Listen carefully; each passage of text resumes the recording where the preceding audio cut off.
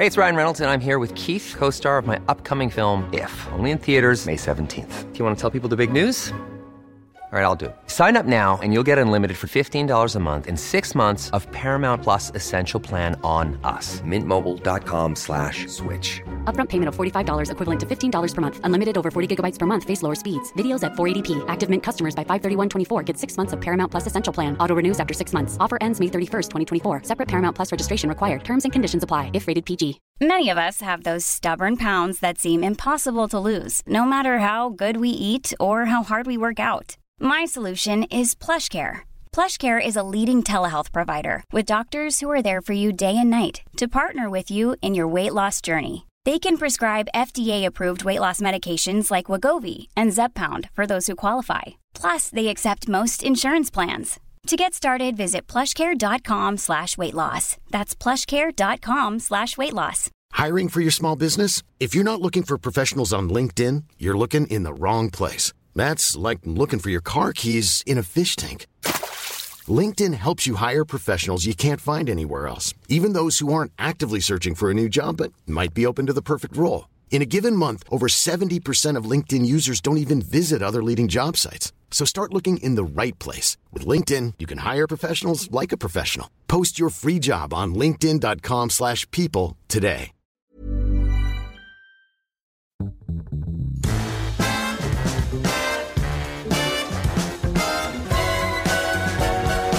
Welcome to our new PR Week podcast episode with Arvind Hickman.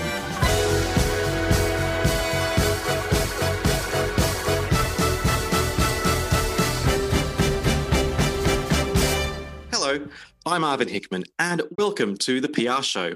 Wiley, the godfather of grime, has been permanently banned from Twitter, Facebook, and Instagram for an anti-Semitic tirade over the weekend.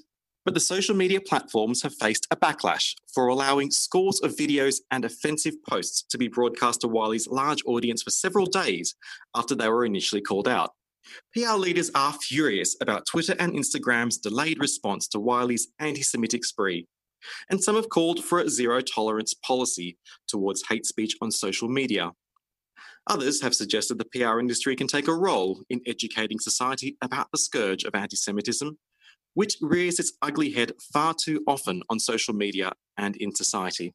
Today, we are joined by industry leaders who say it is time to take action to combat anti-Semitism, and we're going to discuss how. Joining our panel is Ready 10 founder and MD David Fraser, Ketchum MD of brand Sophie Rain, Frank founder and chair Graham Goodkind, and Tin Man Communications Director Natalie Neve. Thank you for joining us. I want to start off, guys, by taking a deeper look at what has happened the past few days on social media. Sophie, I first found out about this through your understandably angry tweets. Can you take us through when you came across Wiley's post and how it made you feel? Yeah, so I sort of was perusing Twitter on my phone, as I tend to do of an evening in front of the telly. And I started to spot some chat about what was going on. And then I started opening up his tweets. And it was really, really horrifying and terrifying in equal measure. I couldn't really believe that it was going on, and it seemed to have been going on for quite a few hours by this point, and it seemed to just be getting worse and worse as the evening started drawing to a close. I actually had, I knew Wiley's manager. He is a Jewish guy, and I'd worked with him sort of many years ago. He's been in the music industry for some time. So I reached out to him and I said, like, what the hell is going on? And he didn't reply to me. And then obviously the rest we're kind of all aware of. The anti-Semitic tirade just continued to get worse and continued to go unchecked. And, it's although the platforms have taken action, for me, it feels really incredibly late. Okay. Can I just ask you, Sophie, do you have any sort of understanding of the context behind his anti-Semitic attacks? Is this something that he commonly does, or is there a problem with him, for example, and his manager? So my understanding is that this has spouted as an issue that he's had with his manager, and I think they've got a history of kind of parting ways and getting back together. They've worked together for over 12 years. So I think it might have started as that. But I think fundamentally, you know, and David Fraser will attest, because we were speaking about it at the time. You know, this is not the first show of anti-Semitism from Wiley. It's actually been included in lyrics to certain songs that he's featured on. So although I think maybe perhaps it might have stemmed from a disagreement with his manager, you know, what it's turned into is clearly the airing of some extremely bigoted and abhorrent views that have been shared for everybody to see and left on for way too long. Okay. David, I understand that you may have worked with Wiley, or he may have worked on a campaign that you were involved with in the past. Yeah, I can come in there as well. So, there's quite a lot to this side of it. So I think saying that this is a dispute with his manager that's got out of control is letting him off the hook. We've worked with John Wolfe before as well. He's a very demanding character, and he knows what he wants. And members of our team will have, let's say, had the odd run-in with him. They've managed to not go off on an anti-Semitic tirade when we've had those discussions about Wiley's management and John Wolfe. So I think, I'm not in any way suggesting Sophie or anyone else was saying it, but if that's ever levelled as a kind of excuse on behalf of Wiley, I don't have any time for that. I was aware of some previous that Wiley had. He'd collaborated on a song, I think, in 2017 called Get Paid, where he one of the lyrics was, I'll move like a Jew for the money, which is a kind of very centuries-old trope connected with Jews and money, which lots of people will be familiar with. I actually heard it randomly on I just happened to hear the track and thought, what the hell is this? And was aware of it. Then sometime later, a situation transpired where we were working with Wiley, and I kind of regret what happened, to be honest, because I was aware of it. I'm Jewish myself. I did bring up, well, you know, there was this incident where he collaborated on this track. And the long story short is we still continued to work with him. And I sort of, I kind of beat myself up about that continually, really, because I overlooked it. The people who I worked with overlooked it. Everyone kind of shrugged, a bit like how Twitter and Facebook did for this week. And I regretted it from that moment, that we kind of went ahead with what we were going to do with him, and wished that we hadn't. Now then, fast forward to now, months later, and this anti-Semitism, which has obviously been festering in him, rears its head, and now it's all out there. But yeah, I have my own personal experience of it that I've reflected on significantly. Okay. Graham, you're also Jewish as well. When did you find out about Wiley's post, and what's your sort of views on how long it took? I mean, look, I found out on it from Sophie, actually, and Sophie, who I follow on various forms of social media. I saw her getting very understandably irate about it just after the comments came out. And I was as horrified as probably everyone was. I mean, in terms of, so that was my first exposure to it. In terms of what I kind of thought about it, I mean, I couldn't believe that it took so long to react. I know Twitter have issued an apology saying, we are sorry we did not move faster. For me, that won't wash. Similarly, Wiley's comments about his apologies, where he said, I apologise for comments that were looked at as anti-Semitic. I mean, I don't think you need to use the words looked at, my friend. That's really not part of it. They were blatantly anti-Semitic. So I'm afraid his apology doesn't wash. And it doesn't matter for me what the reason for it. The excuse was he fell out with his business partner, or he fell out with someone from work, and then relied on blatant anti-Semitism. And then I don't know what's happened. The amount of people that fall out with each other in business the whole time, every day is loads of people, but they don't resort to the sort of abuse that they had, that he extended to basically all Jewish people, and trying to tar everyone with the same brush just because it's fallen out with someone. I mean, I'm passionately against anti-Semitism. The guys all know about it. I'm a bit older than them as well, and I've spent many years working with different Jewish organisations, basically looking at, I guess, the new frontier of social media being a place where anti-Semitism is perhaps more rife than anywhere else. But it's kind of not like social media it should be like, I should say, what it is in real life. I mean, unfortunately, it's a fact of life that Jewish tombstones and cemeteries are often defaced. Swastikas appear on it. Happens, every now and then, 7-8 times a year. You read about it in the Jewish press. The next day, by the next morning, I promise you, those tombstones are wiped and scrubbed clean. The swastikas are removed. I mean, it's a terrible thing to do, but it's dealt with within hours. I mean, and to say that Twitter and the other social media giants couldn't deal with it at that pace, I find, a sorry affair. Okay, I want to bring you into the conversation, Natalie, because you're the only member of our panel that isn't Jewish. What is your view on what Wiley did and the way that the social media platforms reacted? Well, obviously, I agree with the rest of the panelists that obviously Twitter was too little too late. But I think if you look at the number of followers Wiley has, he has 500,000 followers, versus the number of Jews in the UK, which is 300,000. It really puts the enormous kind of power that he has over these highly impressionable young people on his social media platforms into perspective. Looking at Twitter, Facebook and Instagram rules, they do have rules against anti-Semitism, but they just aren't doing enough to enforce them. And I really think they need to show more leadership on this front. Okay.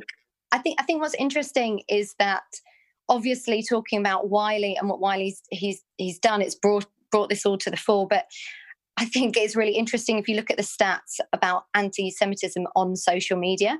An anti-Semitic post is uploaded every 83 seconds, which is absolutely shocking. So Wiley might be suspended, but if it wasn't Wiley, there is a huge amount of anti-Semitic posts up there. I think 400,000 posts every year. This piece of research by the World Jewish Congress found that it takes an average of 3 months for them to be removed. So it's not just their policing of Wiley that needs to be called into question. It is just the kind of the amount of time that these platforms are taking to deal with this hate that is festering on their platforms is just unacceptable. That's pretty alarming research, isn't it? It takes 3 months to remove anti-Semitic posts on average, and there's about 400,000 a year, possibly even more. Do you think that social media platforms are getting this wrong and that they need to adopt a more aggressive position? For example, a zero tolerance policy, where if you do post things that are anti-Semitic, you're struck out immediately. Absolutely. I think if they take a zero tolerance kind of perspective on this, they can always review posts in retrospect. Having taken so long to act on this, those posts from Wiley were still up as of yesterday. That is unacceptable for 500,000 people to be viewing. And if you looked at the engagement that those posts were getting, the comments, it was actually so frightening. I think they can always review a removal of somebody's account, but you can't retrospectively look back and say, posts with such vitriol were up for such a long time. I think they need to do more. It's absolutely unacceptable. Okay, Natalie. David, what's your view on that? I recognise we're slightly in danger of all the panellists agreeing on everything. But I totally agree. And I didn't know half of those stats that Natalie quoted there either. And I agree with you, they're shocking. The problem is with all these comments, anti-Semitism, but also racist comments, is there is not enough pressure being applied to these platforms to police them properly and to remove them properly.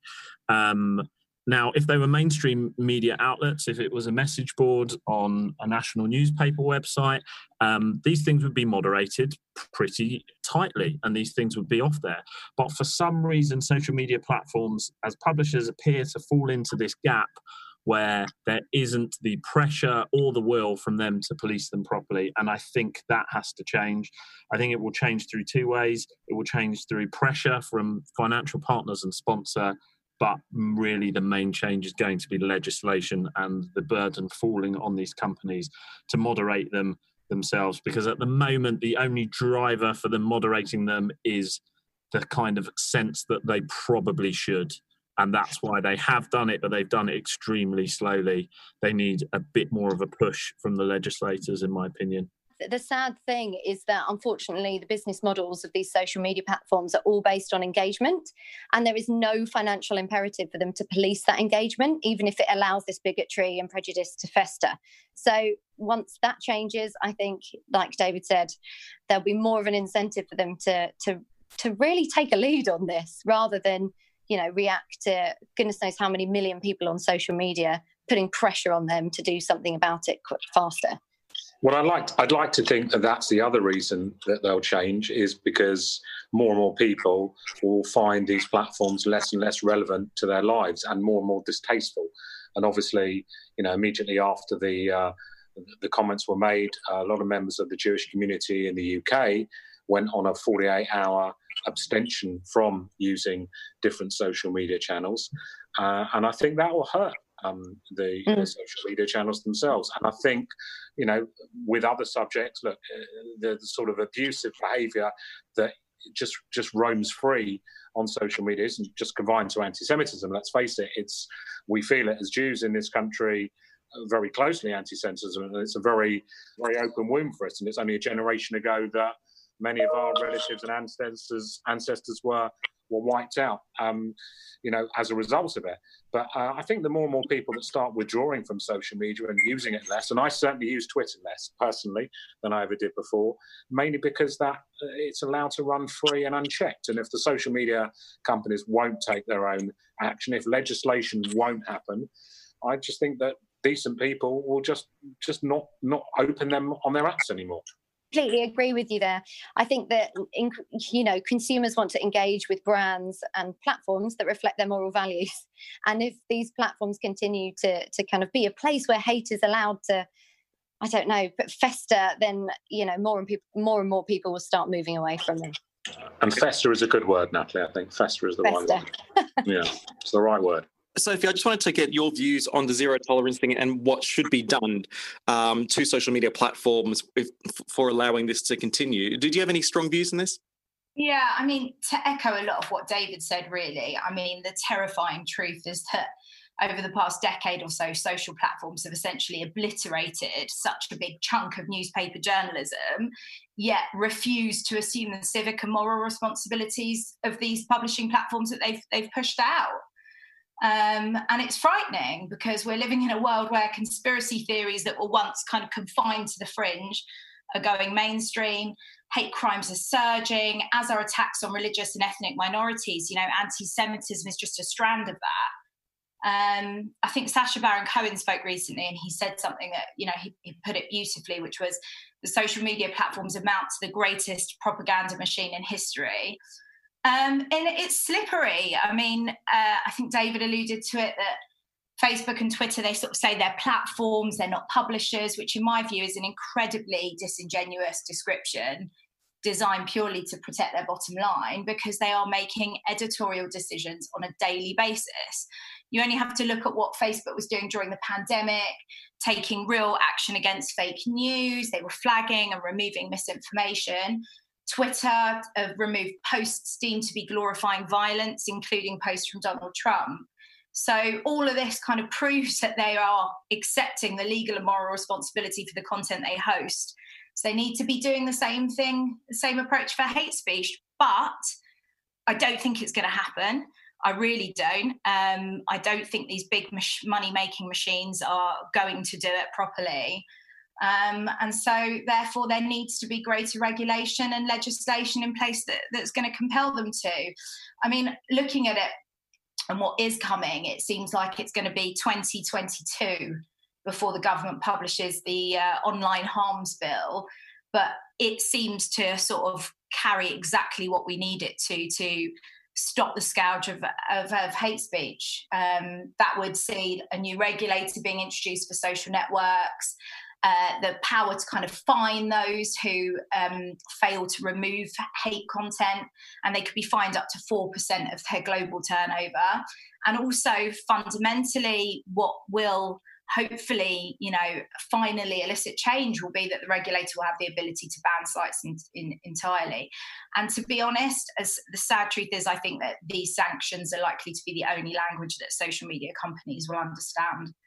Okay, I just want to pick you up on what the industry might be able to do about it a little bit more, Sophie. I know when we spoke last time, I sort of flagged the idea, is it possible, for example, for agencies that work with clients, the clients that fund these platforms, to advise them not to use these platforms? I know it's a bit of a sensitive and sometimes awkward conversation, but do you believe the industry has a role to play to help put pressure on these platforms to change? I mean, you can see that is happening. I think it was last month that, 500 or so companies partnered up to stop advertising on Facebook until they did something about hate speech. So it does feel like there is a movement towards it where brands are taking, the matter really seriously and threatening to, stop spending with them. I think the reality is, although I think Twitter saw a dip when this ban was in place, that they've soon sort of made the cash back up when the green light's gone again. So, I think in a nutshell, I think that, brands and consumers, as we've seen, may stage, these boycotts. But I think fundamentally the only route to change is going to be via greater regulation and legislation.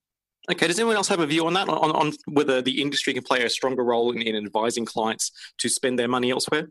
If I can come in, I think the kind of vitriolic hate speech is only one part of the problem. And there's quite a lot of echoes to this argument of the types of arguments that were put forward a month, 6 weeks ago, when there was lots of discussion, when you guys hosted a podcast around issues like Black Lives Matter.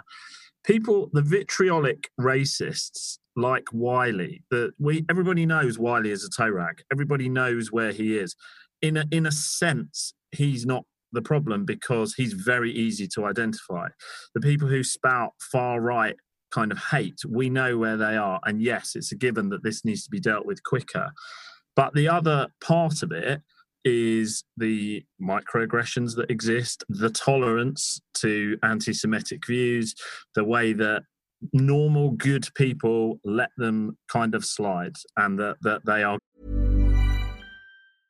I'm Sandra, and I'm just the professional your small business was looking for. But you didn't hire me because you didn't use LinkedIn Jobs. LinkedIn has professionals you can't find anywhere else, including those who aren't actively looking for a new job, but might be open to the perfect role, like me.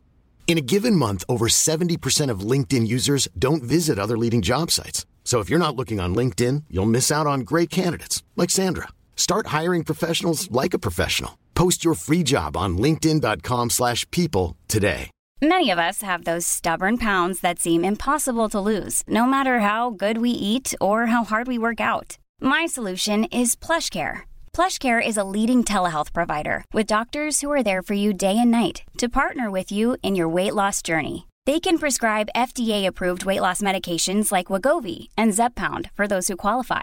Plus, they accept most insurance plans. To get started, visit plushcare.com/weightloss. That's plushcare.com/weightloss. Just allowed to, as Natalie said, fester.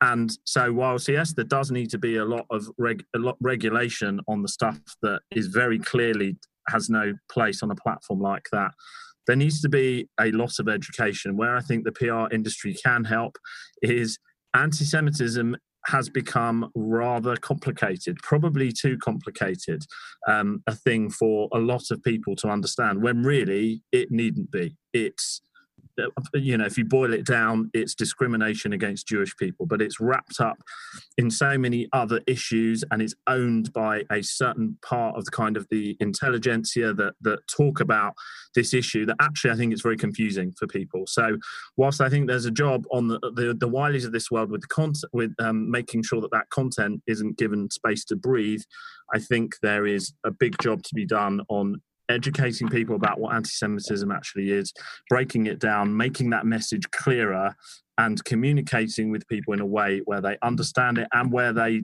don't stand for it and they don't just allow it as well. I want to touch on education in a short while. Just to begin with, I just want to sort of ask you guys about your lived experience and some of the things that you see, anti-Semitic things that you see and experience. Perhaps I'll start off with you, Sophie, and then I'll go to Graham and then Natalie. Can you just sort of help give us a bit of context and understanding about how pervasive anti-Semitism is today? First of all, I'll start by saying my mum had some really deep concerns about me doing this podcast in the first place because she was worried that I would get targeted. So that gives you a flavour. Mine too, by the way, Sophie, just so people understand, I had exactly the same conversation with my parents. David and I were talking the other day. You know, you spend your whole life as a Jewish person deciding if and when you should disclose the fact that you're Jewish. Sometimes it feels safe to do so, and other times you keep it hidden like some sort of dirty secret. And when I was researching for this podcast, you know, what's sad is that David and I are not alone in feeling like that. 73% of Jewish people admit to hiding things that identify them as Jewish out of concern for their safety. And, you know, I think Graham and David and I will tell you that actually when you stop and you sit and you think about anti-Semitism in your everyday life, you realise how prevalent it is. You know, comments have been made my whole life from things that perhaps don't seem offensive on the surface, be it about being good with money or saying some people would say that I didn't look Jewish. From sheer ignorance, the amount of times people have asked me whether, you know, we have sex through a sheet. To really horrific, extreme incidences that have happened to me in my lifetime. I've been on a group email where someone made a joke about a gas chamber. I've had an electrician come to my home who told me that my house smelt of Jew. And these are just a snapshot of things that happen. And, you know, obviously, as you'll go in and you'll ask David and Graham about their experiences, I fear that they are going to echo what I've said. And that's a really, really sad truth. You know, anti-Semitism is on the rise. Hate crimes as a result of anti-Semitism are on the rise. And it's a terrifying truth to share. Okay, David, do you want to jump in before I get Graham to share his experiences? Yeah, so the couple of things that I think may surprise a lot of people who haven't had to think about this too hard is, first of all, it's a real and present thing in my life, and certainly is for a lot of Jewish people. My grandmother, who sat in my garden on Sunday afternoon, is 100 years old, and she had to come here as a refugee at 20 years old. She still doesn't know what happened to her parents in the Holocaust. We believe that they died in Auschwitz, but we still don't know that. That is something very real for me and my family that you can touch. This is not a historical thing for people. Now, people can then think, well, that was a one-off. It wasn't a one-off. The Jews have been persecuted for a long time, and I won't give everyone a history lesson.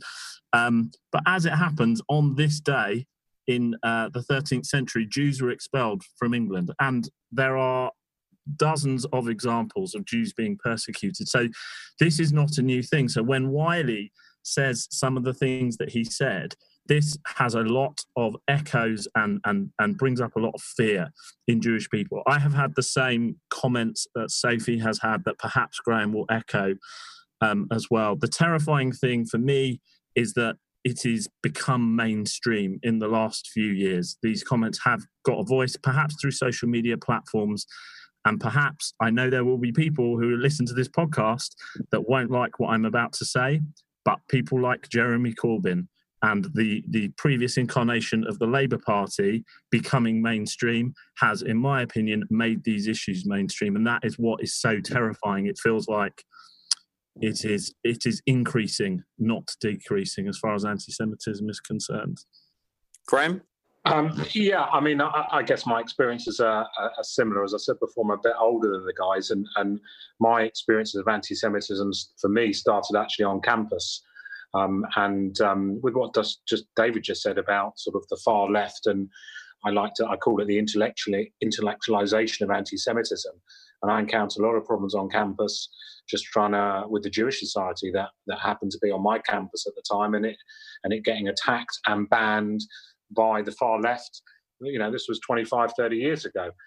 So, you know, and I made a determined effort to fight it then. There used to be something at the time called the Anti-Racism Alliance, which was against all forms of racism, obviously. And I used to go on their marches and be involved in some meetings there. So I've always been one to fight racism and particularly anti-Semitism all my life. And I do see it on the increase. If you look at the stats from the CST, the Community Security Trust, who are the security organisation for Jewish people in this country, all the stats point to a massive increase, both in physical acts as well as in acts on social media. You know, my kids recently, they've left school, but when they were at school, they went to a Jewish school in Hertfordshire, near where we live. The security at school and at most Jewish schools around this country is unbelievably sophisticated, with Israeli normally trained security guards outside. They've received training in it by the Israeli army to protect them. My kids are used to doing drills in school for any instance where there's incursions on the property, alarm codes, alarm signals, what to do, where to run, where to hide, how to behave. And this is the stuff that Jewish people in this country are living with today. And personally, more recently, for me, I've seen it on social media and probably unwisely. If I see friends of friends, and I use the term friends loosely, indulging in anti-Semitic behaviour, I tend to engage with them. And it's kind of a bit, for me, it's hand-to-hand combat for me on social media. And I'm big enough and old enough to be able to handle myself. But some things just push me beyond the point of being able to keep my mouth shut. And Jews have been very good at keeping their mouths shut and not speaking out against anti-Semitism. I think it's good now that we're having a panel where we're not doing that. I think also, just to finish, is that I think actually the PR industry has been a beautiful safe haven for me. And having, spent my entire career within it, I haven't really encountered any anti-Semitism from other people and other agencies, other people involved, forms of media. I've never really felt it within our industry. So I guess, that's a good thing. But once you and that's maybe because there's a lot of intelligent, well-lived people who kind of like mixing with lots of different people and get that. I don't know the particular reason why, but I've always felt very comfortable and at home in the PR industry as far as being Jewish is concerned. Unfortunately, in other aspects of life, not so much, and it's getting worse. Natalie, you mentioned prior to this podcast that you had actually experienced or observed anti-Semitism in your working life. Do you want to share some examples there? Yeah, so obviously I'm not Jewish, but I feel really passionately about involving myself in this podcast.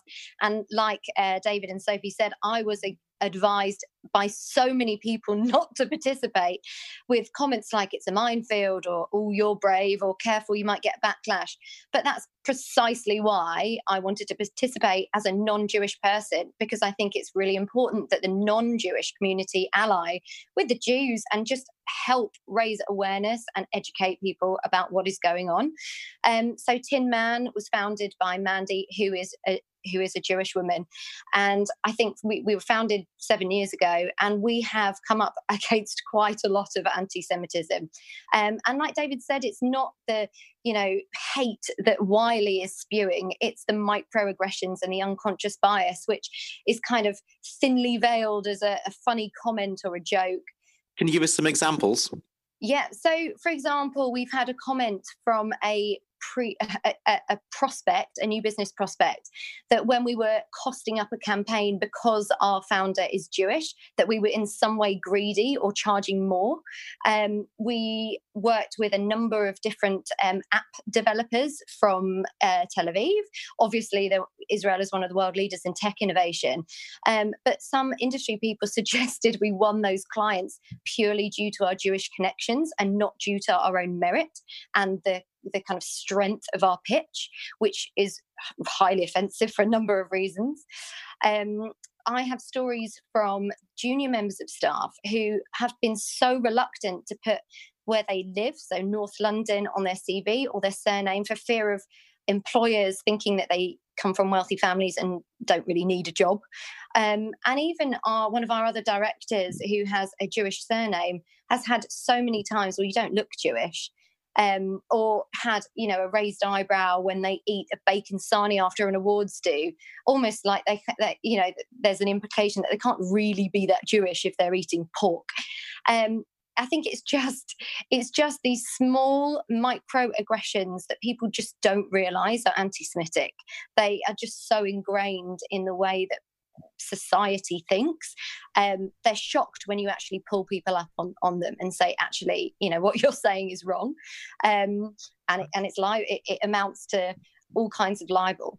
What people fail to understand sometimes is it's a very particular form of racism, anti-Semitism, in that people understand with other forms of racism that's oppressing a minority.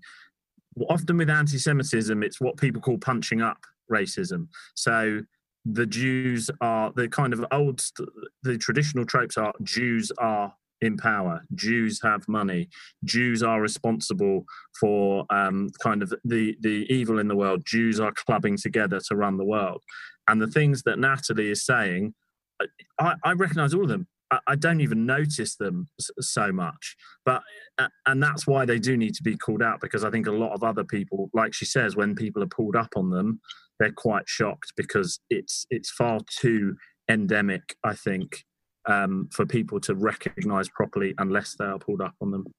Okay. I think I agree with you, David. I think there is a perception problem with anti-Semitism. I do think, reading lots of articles over the weekend, there's a huge community of people and a body of thought that wants to rename anti-Semitism as anti-Jewish racism, because people understand in the context of racism slightly better. And if you look at the definition of a Semite, it's kind of confusing. It includes both Jews and Arabs. And even in Wiley's apology video that came out today, and I use the term apology loosely, he doesn't even understand what anti-Semitism means. He still claims he's not a racist before then repeating all the racial stereotypes and generalizations about Jews controlling the music industry. Just to put it in perspective, I don't have a huge social media following, but I am quite active on Instagram. I have 4,000 followers, and I posted about Wiley over the weekend and how strongly I felt about it, and I lost 1% of my followers. So whilst I don't have a huge amount of followers, consider that statistic when you're looking at these huge influencers who will happily post about Black Lives Matter won't post about anti-Semitism. And I reached out to some of them and I said, why on earth would you post happily around when Ireland legalised same-sex marriage or your Black Lives Matter, but why won't you stand up against anti-Semitism? And they are just terrified that their fee-paying clients, their brands, will not want to work with them because they believe it's a political issue. And I think it's a re-education piece needs to be done, that this is not politics. It's a scapegoat to say that anti-Semitism is closely wound up in politics. I think it's an issue with society, and I think people just need to understand that. Okay, we really want to sort of touch on what the PR industry can do to help educate, or some other ideas. Sophie, do you want to sort of kick off some ideas and what you think the industry can do to help tackle this? Yeah, I'm kind of with the guys on the confusion around anti-Semitism, and that's probably one of the biggest issues to tackle it. That separation from racism is essentially perpetuating this us and them dynamic between Jews and non-Jews, which is thereby feeding into the very foundation of racist treatment of Jews throughout history. So it's a bit of a sticky situation, but I do think, and when we spoke the other day, Arvind, I did say that I did feel we were an industry of amazing storytellers, an industry that consistently is able to kind of ideate and execute campaigns that can drive really significant positive change. And everyone on this call has been a part of those. And even just, I was judging the PR Week Awards a couple of weeks ago, and the amount of work that people are showing up that can really make a difference. It made me feel like if anyone could try and take it on, then our industry would have a good chance. Okay, I just want to get David and Graham's views on this before we wrap up. Yeah, David. Okay. So the first thing, I appreciate we've only got a few minutes left, and Israel's not been mentioned. And I think it's quite important just to touch on that, because I understand why people say this. They always have the same question, which is, can you criticize Israel and not be explain the separation between criticism of Israel and criticism of Jews. It's very simple, and it does get confused. Yes, you can criticize Israel and the actions of Israel. It has got nothing to do with anti-Semitism. It is when you equate the two that there is a problem. So yes, you can object to the actions of Israel and still not be anti-Semitic. But that sort of points to kind of what needs to be done. The message needs to be simplified and explained better. I actually think what Natalie's talking about, the movement to change, to redefine anti-Semitism as anti-Jewish racism, will help in that explanation and help on that journey. And communications professionals can do that. The other thing is, actually, it's not rocket science. It's the same stuff that was said on similar podcasts around Black Lives Matter. How do we make sure that we make a change? It's very simple. Educate yourself, read up on it. Don't keep asking us to explain it to you, because we don't always know all the answers, we being Jewish people. Educate yourself on these issues and why they're issues. Get the people around you to educate themselves. Call out these aggressions, microaggressions and anti-Semitic occurrences when they happen, and have a zero tolerance attitude towards it. It's as simple as that. I think they are some of the things that the PR industry can do. I also think there is, like I've said all along for the last 3/4 of an hour, there is a big job to do around educating about this issue, and that can be done through communications and communications campaigns. And there's plenty of charities and education organisations out there that would be grateful for people's help on that. Okay, Graham, you've got a few minutes. Final word. Thank you. I mean, yes, you can rebrand it if you like, but I think for me, around anti-Semitism, I think we've got to educate.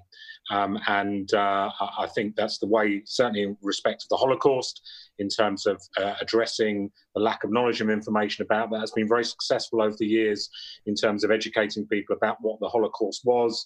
Things like the Holocaust Educational Trust, the Yellow Candle Project are all brilliant ways of changing people's views and opinions. And I think maybe, as it's a PR podcast, maybe Jewish people need to do a bit of a PR campaign for Jewish people in this country. Maybe we take it for granted a bit that we know we're not all doctors, dentists, lawyers or whatever, like maybe perception would have us believe we are. And there are plenty of Jews in this country that are being a force for good in society. There's people in all sorts of jobs and roles doing some great things for this country and being good, normal citizens. And maybe it's time that we need to be a bit proactive as a Jewish community to illustrate how we are part of the fabric of British society, how we are a part of this world and kind of just generally normal people who just have a religion that might be slightly different to someone else's, but that's all. We're normal people, and either accept us or get lost. And I think maybe that sort of message might be quite powerful coming from the Jewish community. I just also, one last thing I saw, I don't know if any of you guys saw, but a campaign went live yesterday in the US called #NoDenyingIt, where it was Holocaust survivors making personal appeals to Mark Zuckerberg to take down posts regarding Holocaust denial. So from looking at how we can make an impact on the social platform and certain, things that are not legislated, I think that's quite a powerful idea. It sure is, and I really look forward to seeing what the PR industry does to help better educate people about anti-Semitism. It's definitely something that we all need to stand up for. I'm afraid that's all we have time for, but I'd like to thank Sophie, Natalie, David and Graham for joining us, and our production partners, Marketeers. If you enjoyed this podcast, please visit the PR Week website and support our journalism. This podcast will also be made available for free. It won't be behind our paywall, so please do share it as well. On behalf of the PR Week team, until next time, I'm Arvind. Goodbye. Thanks for listening to the PR Show podcast with Arvind Hickman. Brought to you by PR Week. If you like what you heard, please leave us a nice review. Why don't more infant formula companies use organic, grass-fed whole milk instead of skim? Why don't more infant formula companies use the latest breast milk science? Why don't more infant formula companies run their own clinical trials? Why don't more infant formula companies use more of the proteins found in breast milk? Why don't more infant formula companies have their own factories instead of outsourcing their manufacturing? We wondered the same thing. So we made ByHeart, a better formula for formula. Learn more at byheart.com. Hi, I'm Daniel, founder of Pretty Litter. Cats and cat owners deserve better than any old-fashioned litter. That's why I teamed up with scientists and veterinarians to create Pretty Litter. Its innovative crystal formula has superior odor control and weighs up to 80% less than clay litter. Pretty Litter even monitors health by changing colors to help detect early signs of potential illness. It's the world's smartest kitty litter. Go to prettylitter.com and use code ACAST for 20% off your first order and a free cat toy. Terms and conditions apply. See site for details.